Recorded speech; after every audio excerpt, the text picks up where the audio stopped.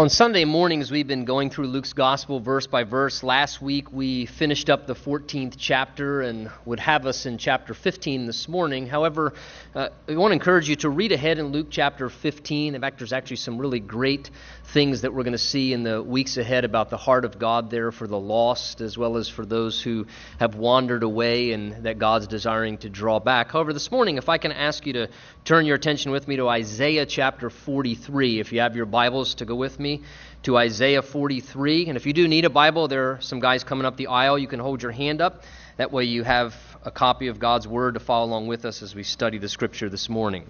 Next Sunday, we'll pick back up there in Luke 15, right where we left off, and keep moving forward. But as I was actually preparing this week for the study in Luke 15, I just kept wrestling and feeling like the Holy Spirit was drawing my heart to something, and particularly the things that are in front of this text here this morning. So I'm trusting in the Lord that maybe this is just a word that God has for us to speak to some of our hearts, some things in relation to kind of where we're at. You know, a number of months ago, in fact, it was when we were still living up in York and pastoring the church there in York, we had a Saturday morning, I arranged a Saturday morning men's prayer meeting down here, like around 8 a.m., and I didn't want to leave the prior night and not be there with Trish and the kids, because Friday night is kind of our family time. So we actually decided what I would do is get up real early in the morning and leave. So I got up real early in the morning, I guess like around 5 or so. I left to start heading down here so I could be here for the meeting. And it was dark, obviously 5 o'clock, and a little bit damp, and where we lived at was a little more rural. And as I was coming down this back road there, my own fault, I failed to take into consideration and navigate a very sharp, severe curve, which was coming up around the corner. And because I failed to recognize and respond to this very sharp curve, instead I kept just driving forward faster than what I should have, and I kind of did this Dukes of Hazzard launch off of the road. Thankfully there wasn't a guardrail there, and I kind of just launched out, and it was probably about as high as this pulpit from where the road was down into this farmer's field, and then I ended up getting stuck out there in the mud, and spinning out in his field, stuck out there at 5 o'clock in the morning. Who's awake, out there? And I'm just, I certainly plowed up his field for him. I did that. He was ready to sow seed when I was done. But I ended up getting stuck out in that field for quite some time, really for one primary reason, because I was not paying attention to the fact that it was time to turn the corner, and that the direction was supposed to change, and I just kept plowing forward faster than I should have, and because I failed to navigate and turn the corner, I ended up getting stuck for a while and damaged my vehicle a little bit for the simple reason that I didn't turn the corner. And I think sometimes God has occasions in our life where it's just kind of time to turn the corner. And the Lord has that intended for us. As we, even this weekend, this is Labor Day weekend, and this is kind of one of those, right? It's one of those turn the corner kind of things. Summer's ending, we're kind of turning the corner, starting sort of that new season, school year, and those kind of things. And I think that's a little of maybe what the Lord has in store that He wants to share with our hearts this morning. So Isaiah 43, if I can draw your attention to the 16th verse, we're going to look at verse 16 down through verse 19 and see what the Lord would speak to our hearts. And if you're turned there with me, would you stand out of respect for the Word of God as we do, as I'll read our text for Bible study. Isaiah 43, beginning in verse 16, tells us, "Thus says the Lord, who makes a way in the sea, and a path through the mighty waters, who brings forth the chariot and the horse, the army and the power. They shall lie down together, they shall not rise. They are extinguished, they are quenched like a wick. Do not remember the former things, nor consider the things of old. Behold, I will do a new thing. Now it shall spring forth. Shall you not know it? I will even make a road in the wilderness and rivers in the desert." And Father, we humble our hearts before you as we open your word, acknowledging again by faith that is what it is. God breathed and given to us by your Spirit, and alive and powerful. And we pray that you just bless your word as it goes forth this morning, that it might speak into our hearts and lives the things that you would have us to hear from your heart to ours. Give us an ear to hear what your Spirit would say to this part of your church this morning and from this portion of your Scripture. Bless your word and teach us now through your Spirit's ministry. We ask in Jesus' name. And everyone said, amen. Amen. You may be seated. Though our Lord is revealed in the Bible as the Ancient of Days and a God who Malachi says changes not, though he is a God who changes not, it seems that when it comes to our relationship with him, that there seems to be in the heart of God a desire to preserve a sense of newness on occasion in that relationship that we have with him, to foster a sort of fresh vitality and to keep the relationship new and fresh and vibrant with the Lord. In fact, we find this showing up many times in the Bible. For example, in the Psalms, God tells us to worship him by singing unto him a new song. We find in the Scriptures as well, in Ezekiel, where God tells the people to turn from their sin and to get themselves, he says, a new heart. As we look in Lamentations chapter 3, we read there that despite our struggles, that God's mercies are new every morning. Every morning there's a new batch of God's mercies to greet us for that new day. Colossians and Ephesians both tell us that we are to put on the new man each and every day. And Jesus himself even declared to us that new wine, he said, must. He didn't say it shouldn't. He said it must be put into new wineskins to accommodate that new wine. In the Scriptures, we see that God, who is most certainly perfect, and therefore he never changes in all his ways. God's nature will never change.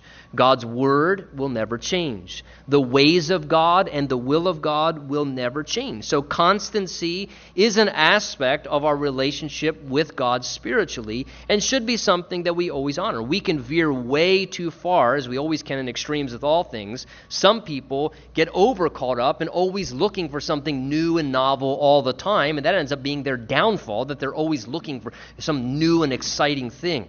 We can go to an extreme in all things, but by the same token, we also need to realize that though God's word, God's will, God's ways, and the ways in which he operates and does things, there's a constancy to that and a continuation that God never intends to be deviated from. However, though the Lord himself does not ever change personally, it seems at times that he desires to bring change into our lives periodically. It's just a part of what God does. It's a part of his ways. The Bible tells us that there's a time and a season for every purpose under heaven.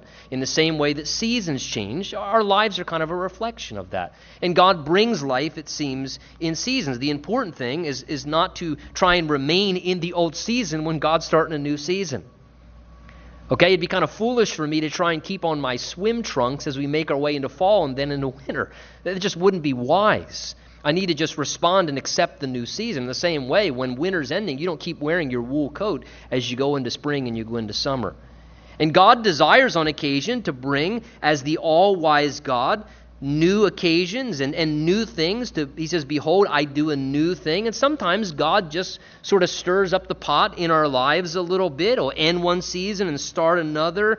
God has a way at times of starting new projects and beginning things anew all over again. And for all of us, let's just be very honest, change runs contrary to our nature. We don't particularly embrace change very easily. We tend to find comfort and security in what's consistent, in what's routine. That's just our natural, it's who we are as creatures of habit.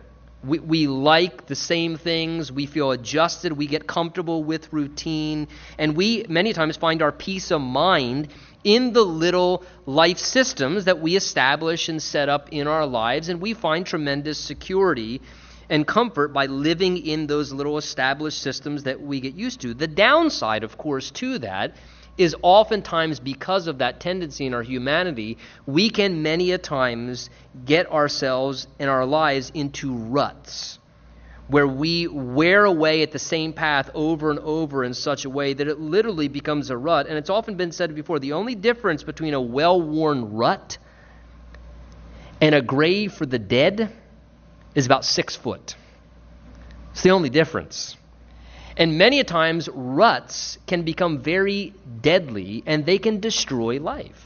They can have a tendency, which started out as a good path, to be something that becomes really a grave of progress and a grave for life and vibrancy to continue to keep flowing in our lives. And many times, we usually aren't even aware that we're in a rut.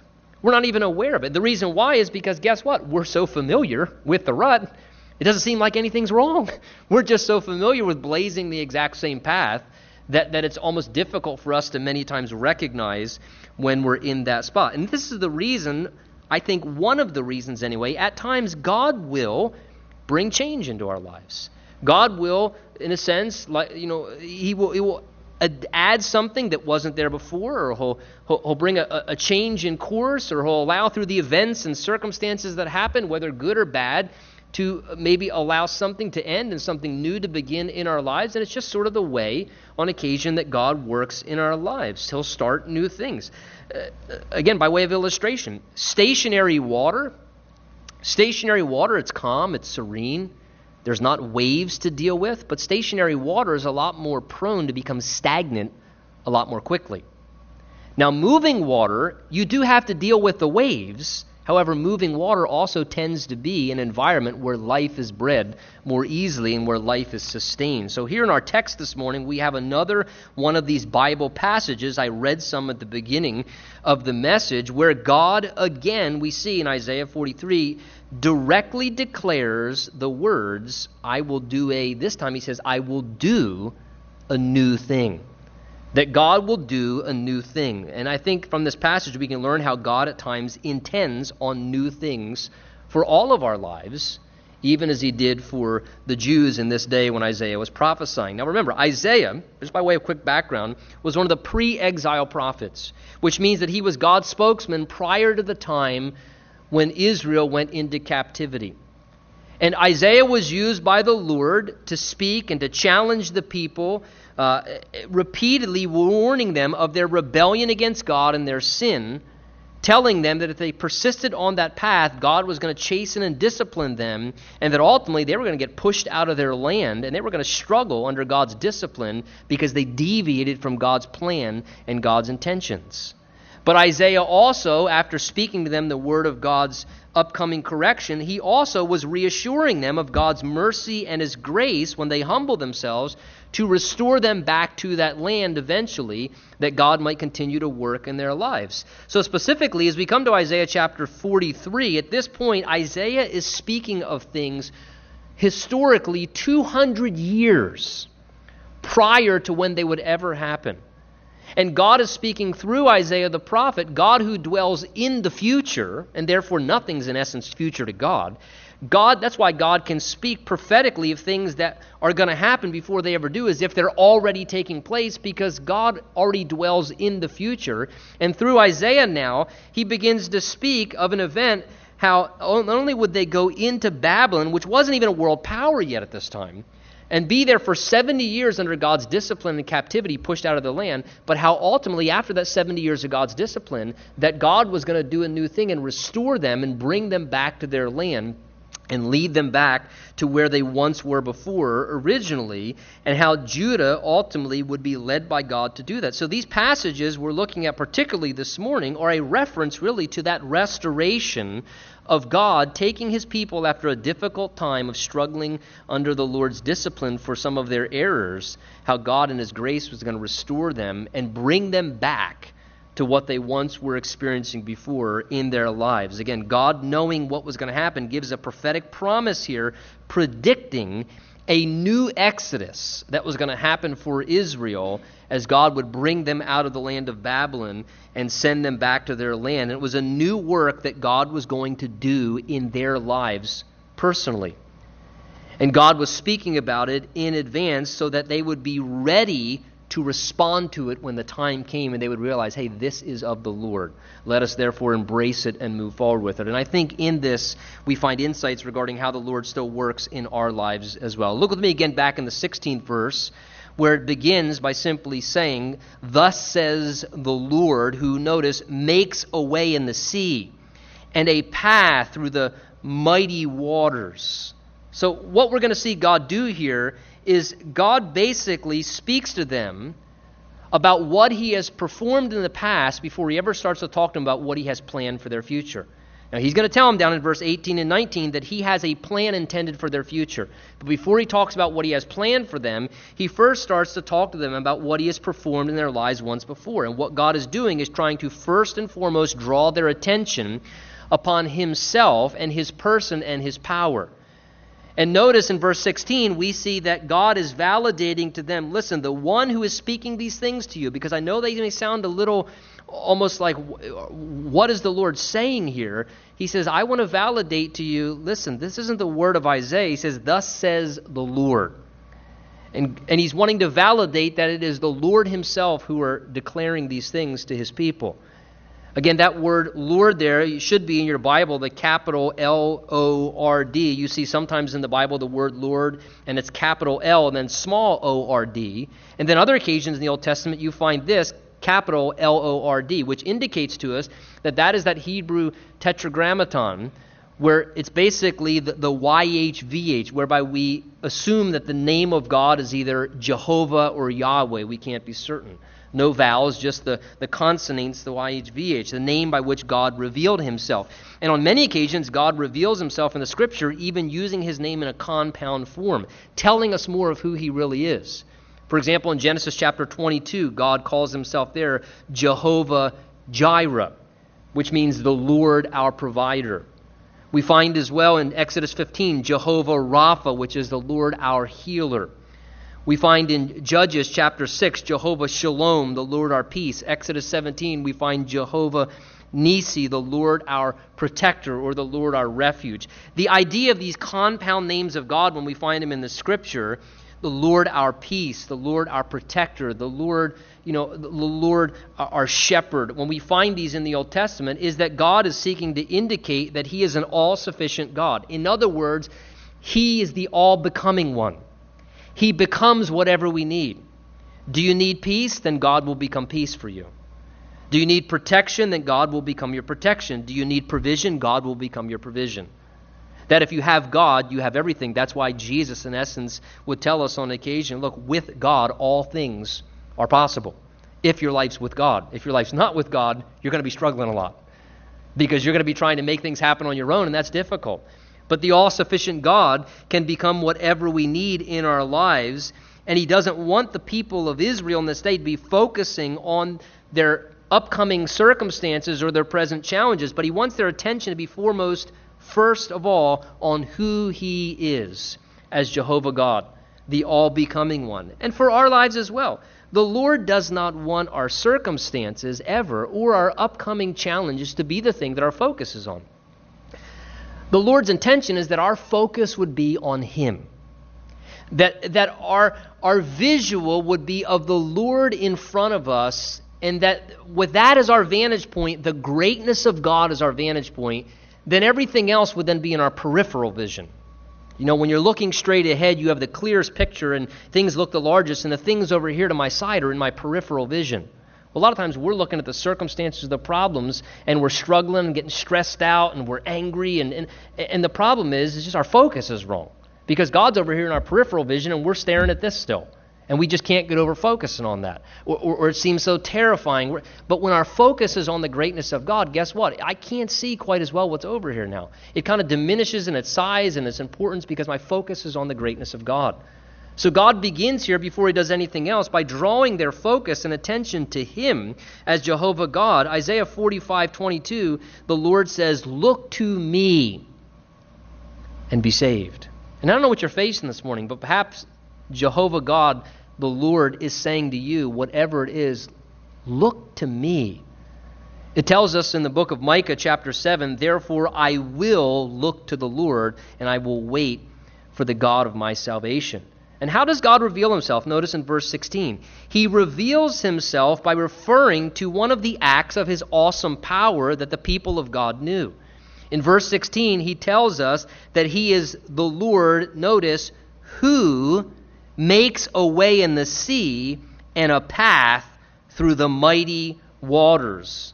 What's God reminding them of? God's reminding them of a powerful demonstration of his hand at work in their lives in times past that they had personally experienced and they all knew firsthand. Exodus chapter 14, the story that God's referring to here, is that time when God miraculously parted the Red Sea for the nation of Israel and his chosen people. And God reminds them of what he had performed in the past. He says, hey, I'm the Lord. The Lord, remember? I'm the Lord who makes a way in the sea and who makes a path in the mighty waters. And you remember the story, Exodus chapter 14. It's one of the greatest and probably most famous miracles we know of in the Bible, where the Egyptians, finally are allowing Israel to leave their land after hundreds of years of bondage and oppression. And God raises up Moses and he begins to set them free from that past bondage. And as he's leading them out of Egypt, all of a sudden, as they're on their way, they come to the Red Sea, and now the Egyptians have changed their mind, and in anger they're pursuing them, and they now come to the Red Sea. So they have a sea in front of them, they have mountains on either side of them, and they have Pharaoh and the Egyptian army breathing threats down their neck, ready to capture them and to put them to death or drag them back into the land. So they're in a little bit of a predicament. Would you agree? They have a sea in front of them, mountains on both sides of them, and a threatening enemy breathing down the back of their neck, and there they are, and Israel was boxed in. They were naturally afraid, and they felt very overwhelmed, as we would as well. And what happens? Right away, what do the people do? They start to turn to Moses, and they say, because there were no graves in Egypt, you brought us out here. We knew we should have never listened to you. We should have just stood there in bondage and just had a slow, progressive death right there. It would have been better to do that. Here we took your advice and followed you out here, and now we're all going to be put to death, and this is going to. And they start complaining, and God speaks to Moses, and he says, Moses, tell the people, do not be afraid. Stand still and see the salvation of the Lord, which he will accomplish for you today. And he says, tell the children of Israel to go forward. And it says that God tells them to tell them to go forward before he says, and here's how it's going to work out, Moses. And then remember, God tells Moses to raise up a staff and that God would part the waters, and then God does that. He parts the waters and they walk through it. But can you imagine poor Moses? Tell them to go forward. Here's this vast sea. Like, God says just start walking into the ocean. What? It took a tremendous amount of faith for Moses to believe that God was going to do something, because God was going to have to do something that he would never do before, because God said, I will let them walk through in the midst of dry ground. And it tells us in that passage, Moses stretched out his hand, the Lord caused the sea to go back by a strong east wind, and he made the sea into dry land, and the waters were divided. So the children of Israel went into the midst of the sea on dry ground, and the waters were a wall on the right hand and on the left. What's the point? God made a way when there was no way. God made a way when there was no way. He made a way in a sea in which they could have very easily drowned and should have drowned, and instead they walked through it on dry, stable ground. God made a pathway where there had never been a path made before. Can I ask you to just take into consideration, people don't normally make tunnels and walk right through seas. This had never even happened before. They had nothing even as a reference point to reflect back on. And not only to mention that, not only is it amazing that God parted the sea like two walls of water and made a tunnel, but it says they walked through on dry ground. You know how mucky and they should have been stuck out there trying to get through. But God not only parted the waters, but he made the ground underneath them that should have been impossible to cross. God made it firm and stable in a way that they could just move quickly right through and get to the other side. There had never been a path like this made for anyone up to this point. Nothing like this had ever happened before. There were no paths presently circumstantially, and God was making a pathway, listen, that was extraordinary. It was a miraculous work of God. God was opening a way in a way that it was utterly evident to every single soul. That's totally God. And I don't doubt that he perhaps orchestrated all the circumstances purposely to just get it to a way where when it happened, everybody just had to go, that's totally God. That's totally God. It couldn't be anything other than God that ultimately would cause that to come to pass in front of them. Yet God still made a path so that they could pass through unharmed and victorious over the other side. In fact, verse 17 says that the Lord goes on to say that he also not only makes a path through the mighty waters, but he also brings the chariot and the horse, the army and the power, and they all lie down together and not rise. God says they are extinguished, they are quenched like a wick. Of course, that no doubt refers to as well how what did God do? He drew the Egyptian army in after Israel as they got out the other side, but he did it in such a way that there was just enough of a divine delay, so they were far enough behind, that when they got into the same thing God made a pathway for, God needed to eliminate and remove them so that this would come to an end and the new season might begin. So God drew them in, and God made enough of a time delay, coordinating all the circumstances, so that then when they got in there, God let the waters come back over them, and what happened? In one fell swoop, God extinguished everything that was hassling them, and he just, like a wick, just like quenching a wick, he just, like that quick. But the Lord can do that. The Lord can do that. All the Lord needs to do is just put forth his divine hand, and instantly he can. That's what God did with their enemies. And here God is reminding them that he is a God and will always be a God who can make a way to help us move forward when there is no way that it seems that we can move forward. That he is a God who is able to create a path through impossible circumstances, because with God nothing is impossible. So that's not in his vocabulary. He's a God who is able to deal with the enemies and things that hinder and harm us in a way that he can remove them from us so that we can move forward into what he intends. I love Genesis chapter 18, where God challenges Abraham, saying to Abraham, remember, regarding the promise that he and Sarah were going to have a child in their late age. Again, nothing lined up circumstantially. Everything visually looked like that is not possible, at least at this point. And what does God say to Abraham? He says, is there anything too hard for the Lord? God asks us that sometimes. Oh, what? Is there anything too hard for the Lord? Of course, the answer is a rhetorical question. No. For us, absolutely. You know, I have difficulty changing and dealing with the smallest things in my life. Everything seems to be a lot of times too hard for me. But there's nothing that's too hard for the Lord. And sometimes God has to probe our hearts and to remind us of that. And when we reflect on the things that God has done before, we need to remember we serve a God who can make a way when there is no way. That God can make a path and create a path where there's never been a path before. And that's never been done before. So what? Oh, it's impossible. To you it is. You know, God's never perplexed, going, boy, I would love to do that, but I just didn't think through how that would work out. In your life anyway. You've stumped me. Come on. He's the eternal God. He knit you together in your mother's womb. All your days were ordained and written in his book before one ever came to be. You don't know what's on the next page, and you don't know what's on the next chapter or 3 chapters ahead, because we live life one page at a time. God knows it all. Quite honestly, God has editing rights. If he wants to go and rewrite the script 3 chapters ahead, that's his prerogative. Your prerogative is just to keep turning pages and say, Lord, okay, if you can do it, then you do it, because I don't know how it's going to happen. And that's so important for us to remember. There may be in your life, you're looking, hey, there's no options left. Look, God can still make a way. I just don't see how that could there's nowhere to turn. God can still make a path. It's just, there's just no way. Time's run out, or time is running out, or it just wouldn't work out. There's no way it could God can make a way. God can make a path. It doesn't matter whether you can't see it or no one has ever experienced it before. Despite any situation, God's ability is never limited. God's resources, unlike ours, are never exhausted. Listen to what Jeremiah declared, Jeremiah 32:17. Jeremiah said, Ah, Lord God, behold, you have made the heavens and the earth by your great power and outstretched arm. There is nothing too hard for you.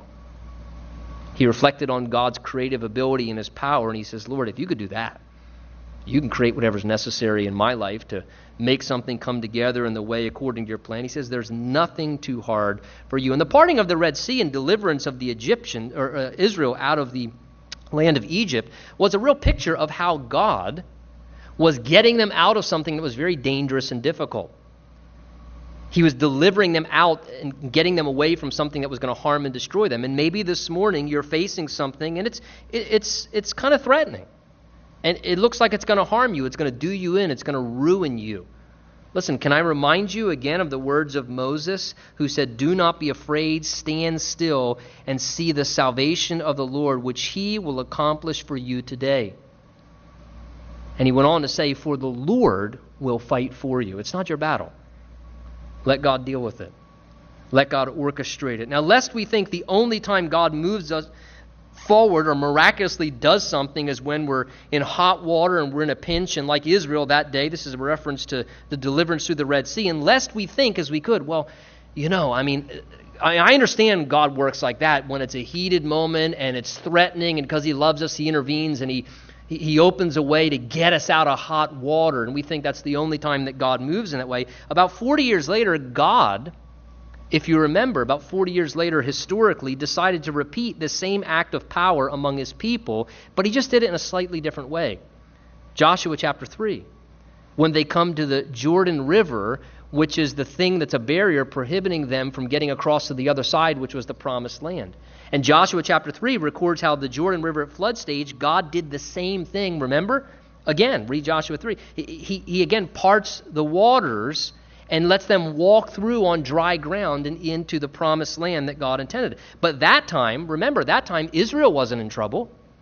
They weren't in a pinch.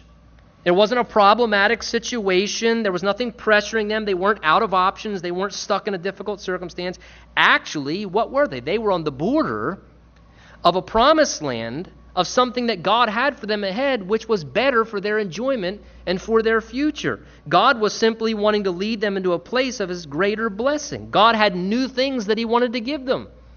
It wasn't a matter of getting them out of a problem. God was trying to bring them into something when he wanted to prosper them and bless them all the more.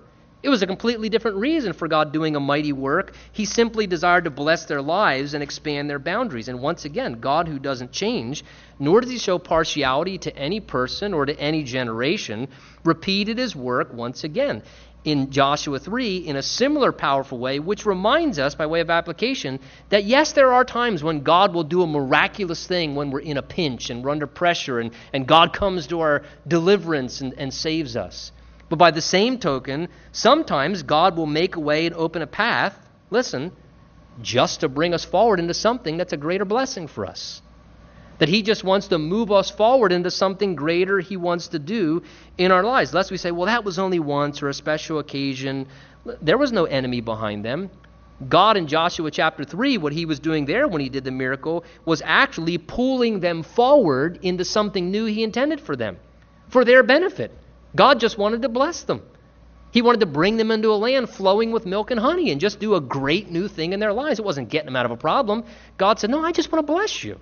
I want to bring you into something new, and therefore I'll move in a mighty way to do whatever it takes to get you forward into the new thing that I want to do in your life. And sometimes God opens a way or a path just to direct us into his greater blessing. Why? Because he's a generous Father. He's a good God.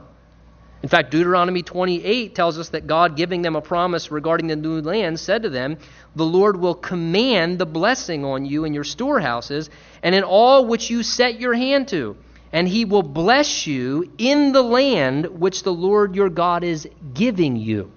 In other words, God's saying, look, I'm not getting you out of a problem.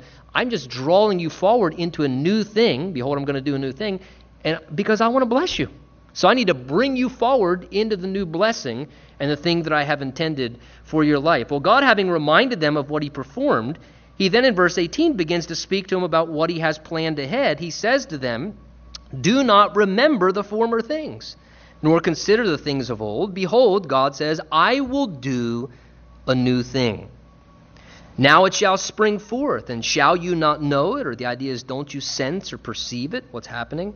"And I will make even a road in the wilderness and rivers in the desert."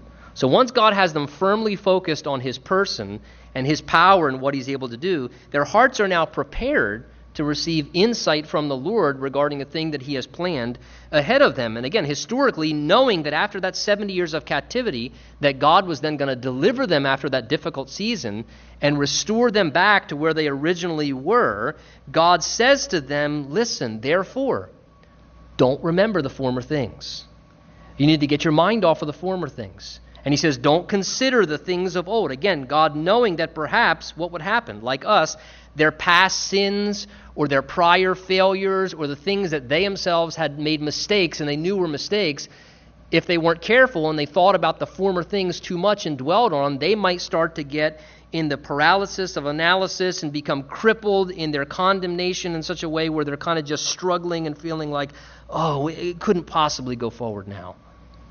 And like us, maybe they would wrestle with their own discouragements of their past mistakes and believe it's just impossible for something new to happen now. Or maybe they would just become too comfortable, as many did in a life in Babylon, and therefore they wouldn't want to experience change and they wouldn't want to start something new. So what does God do? In verse 18, God exhorts them not to dwell on the past. God says, listen, that season is over. That season is over, and it's time to forget the former things. The reason, God says, for behold, I will do a new thing. And he says it's going to spring forth. I'm going to do a new thing. The Lord intended on doing something new in their lives. It was now time for them to move on from where they had been before and to move forward into the new thing that God was doing for them. The reason is a brand new season was about to begin for them. It was time to move out of Babylon where they had been and were struggling and were straining under the weight of that time in that season. And they now were to move forward into Israel to build a new life. And God was going to begin to cause an event, an opportunity to sprout forth, and they should be ready, God says, to perceive it. God says, do you sense it? Don't you realize what I'm doing? Can't you see? And notice, it was not their idea. It was God's idea. Notice very closely in the text, it says that God declared, I will do a new thing. It's not you just coming up with a new idea. God says, I'm initiating this. I'm causing it. I'm creating it. And God says, I will do a new thing. It's my intention. I'll be responsible for it. I planned it. And he just wanted them to recognize and respond and walk forward in it. And hearing of this new thing God had ahead of them, please understand, they would have been, the Jews in that day, very apprehensive. And there would have been certain fears and concerns in their logical mind as they reasoned through it. There'd be questions and excuses. They would begin to think, as they hear God speaking of this new thing and this exodus of taking them out, they would begin to think, well, how is all that going to work out? How in the world is all that going to work out? And they would be thinking in their rational minds, it is hundreds of miles from Babylon back to Jerusalem. And it wasn't in a day where they had, jets and automobiles. It was difficult travel in that day. How's that going to happen? The distance seems so far, and the path is going to be difficult. It's rugged terrain, and how's that going to? It's going to be almost extremely, seemingly impossible to do that. And God knew that they would think that way. So what does God say to them? Well, look what he says to them in verse 19. He says, I understand, but he says, I will even make a road in the wilderness. And if need be, he says, I'll make rivers in the desert.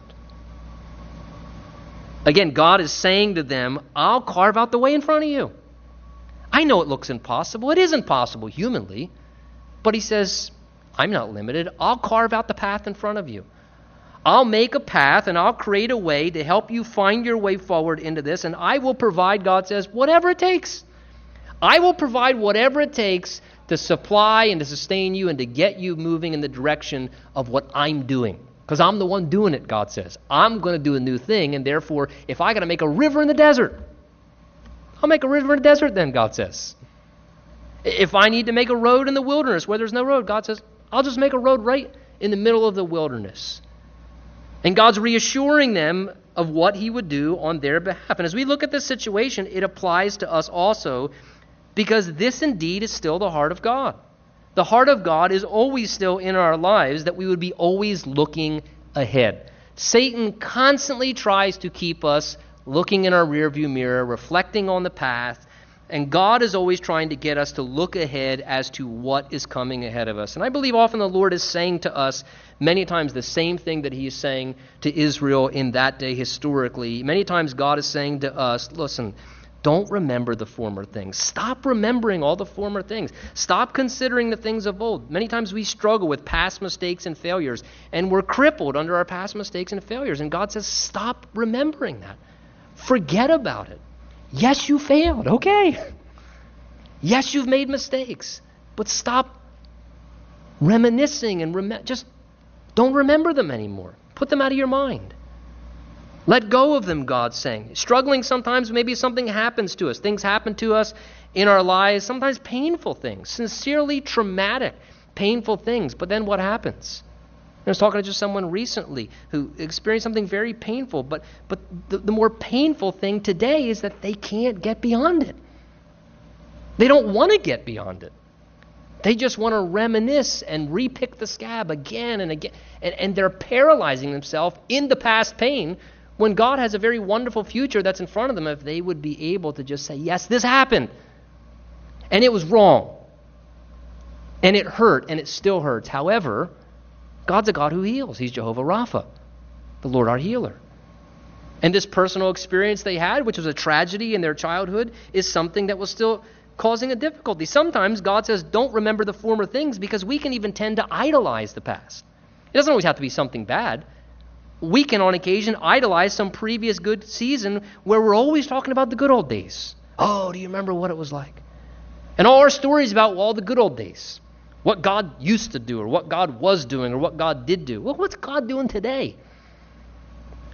Philippians 3, Paul says to us, this one thing I do, forgetting those things which are behind and reaching forward to those things which are ahead. And Paul says, let those who are mature share in the same mindset. In other words, it's a mark of maturity to, at times in our lives, stop focusing on the past so that we can embrace and freely move forward into the thing that God has in the present and the future right in front of us. Paul says, this one thing, you don't understand, I just can't. No, Paul says, this is something I do. Something I do. With God's help, of course. But Paul said, it's me, I'm the one who chooses to do this so I can experience what God has ahead of me today and in tomorrow. And for all of our lives, sometimes we need to realize a mark of maturity is being able to move on and to embrace and pursue what's ahead. It's a part of the process of what God does. And in the same way God parted waters and made a way when there was no way, God can do whatever it takes to help you to do that as well, to move you forward into what he has intended. And the reason why that's important is it connects, as I said, forgetting the past with verse 19, because God says, behold, I want to do a new thing. I want to do a new thing, God says. That's why you can't remember the past, because I want to do a new thing. Oftentimes, I said, God wants to do new things in our lives, I said at the beginning of the study.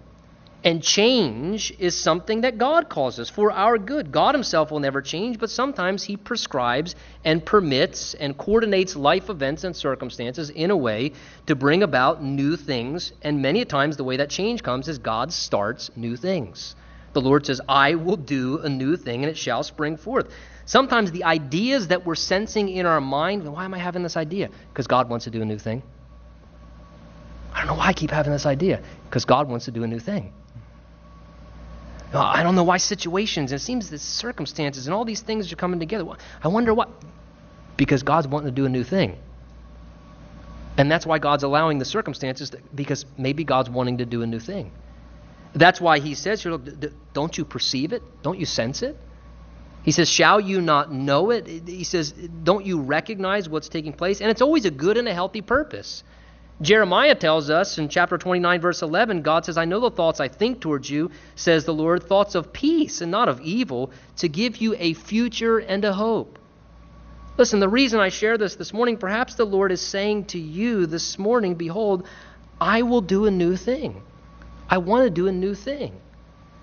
And for some of you, maybe that's just a word from the Lord of hope today, to still hold on to the faith in the God that you serve, to realize that despite how long you've been in that situation, God can still bring a change.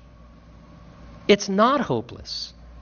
God still can turn the corner and bring a change. Don't lose hope in the fact of what God is able to do. Maybe God has a new thing around the corner. And maybe in your life things are okay. I don't know, maybe everything's wonderful this morning. But maybe, however, even though things are wonderful, very comfortable and fantastic, maybe God's beginning to stir in your life because he's wanting to do a new thing. And so he's stirring in a way because God wants to do a new thing in your life. Maybe it's a new season or some new opportunity or some new venture, some new work he has planned. Maybe it's just a new attitude. Maybe it's a new marriage relationship where you actually can look your spouse in the eyes and say, I'm sorry for the way that I acted. Instead of just acting like a petty child when you have a disagreement and just never dealing with the situation. And God says, I want to do a new thing. I want to make you different. I want a new attitude. I want to do some new work in your life. I have some new opportunity. And if we're always stuck in the past or we're overly attached to the present, here's what happens. Sometimes we become paralyzed in a position in life that God does not intend to be permanent. That God would have us move on from, and we never embrace it. And God says, I'm going to make it spring forth. I'm initiating it, God says. I'm going to bring it to pass. And listen, if God's planned something, he'll perform it. And if God is planting something, he'll do whatever it takes to produce it. Isaiah 43 verse 13, the Lord says, I will work, and who will reverse it? Maybe you see in your life it's springing forth, beginning to bud. That's why the Lord asks here in verse 19. He says, shall you not know it? Some translations there say, do you not see it? In other words, God's saying, I know you can see it. I know you can sense it and see it. What's the important thing? That we sense and see it so that we can be sensitive to the Holy Spirit and we can stay in step with what God's doing. Paul says, listen, if you live in the Spirit, then walk in the Spirit. In other words, stay in step with God. Stay in step with God's cadence. And whatever direction God's going, stay in step with what God's doing. Stay sensitive to that and trust the Lord. Now, they certainly, just like us, would hear that and worry, and we do the same thing. Oh, man, a new thing. A new thing? I don't know about new things. Well, what about and what if and how? And we do all the same stuff, right? And that's why God says, don't worry. Listen, Tony, if I got to make a road in the wilderness, I'll do it. If I got to make a river right in the middle of the desert to make it happen, that's just what I'll do because I'm doing this. I'm doing this. You know, Psalm 37 tells us this, commit your way to the Lord, trust also in him, and he shall bring it to pass. All God says is, I'm asking one thing from you. Commit and trust me. I'll bring it to pass. You commit and trust me. And you know where that starts with? Ezekiel 36 indicates that sometimes God doing a new thing begins with God doing a new work in our heart first. Ezekiel 36 says this, I will give you a new heart and put a new spirit within you. I will take away the heart of stone out of your flesh and give you a heart of flesh. God says, if I'm going to do this new thing, the first place I need to start is doing surgery, a little heart surgery. You need a new heart. You need a new heart. I'm going to take away this heart of stone that's fixed and firm, and God says, I'm going to give you a heart of flesh that's tender. Why? Because then he can write his will on the fleshly tablet of our hearts. Father, we thank you for this time to open your word and to let it speak into our lives. And God, we pray that you would meet us where we're at this morning and that we could even respond to you. Lord, if need be, even in this last song as we respond to you in worship, would you just change our heart right now this morning, Lord, miraculously. Take away our heart of stone. Give us a new heart, a heart of flesh that's tender and alive to the things of God. And I pray, Father, too, for anyone here who's never made a commitment even to embrace Jesus Christ as Savior and Lord of their life, to surrender, that this day you would give them that desire. The Bible says if anyone's in Christ, he's a new creation. Old things pass away and all things become new. I'm going to pray a prayer right now, and if you sincerely want a new heart and Jesus to forgive your sins and to save you, and to give you the hope of eternal life, you be sincere. God will see your faith. And just tell God this morning in your own words. Say, God, I'm sorry for all of my sin against you. I believe Jesus died on the cross for me. Jesus, save me this morning. Fill me with your Spirit. Take control of my life. I embrace you as the Lord of my life. Help me to follow you. I ask in Jesus' name. Amen. Amen.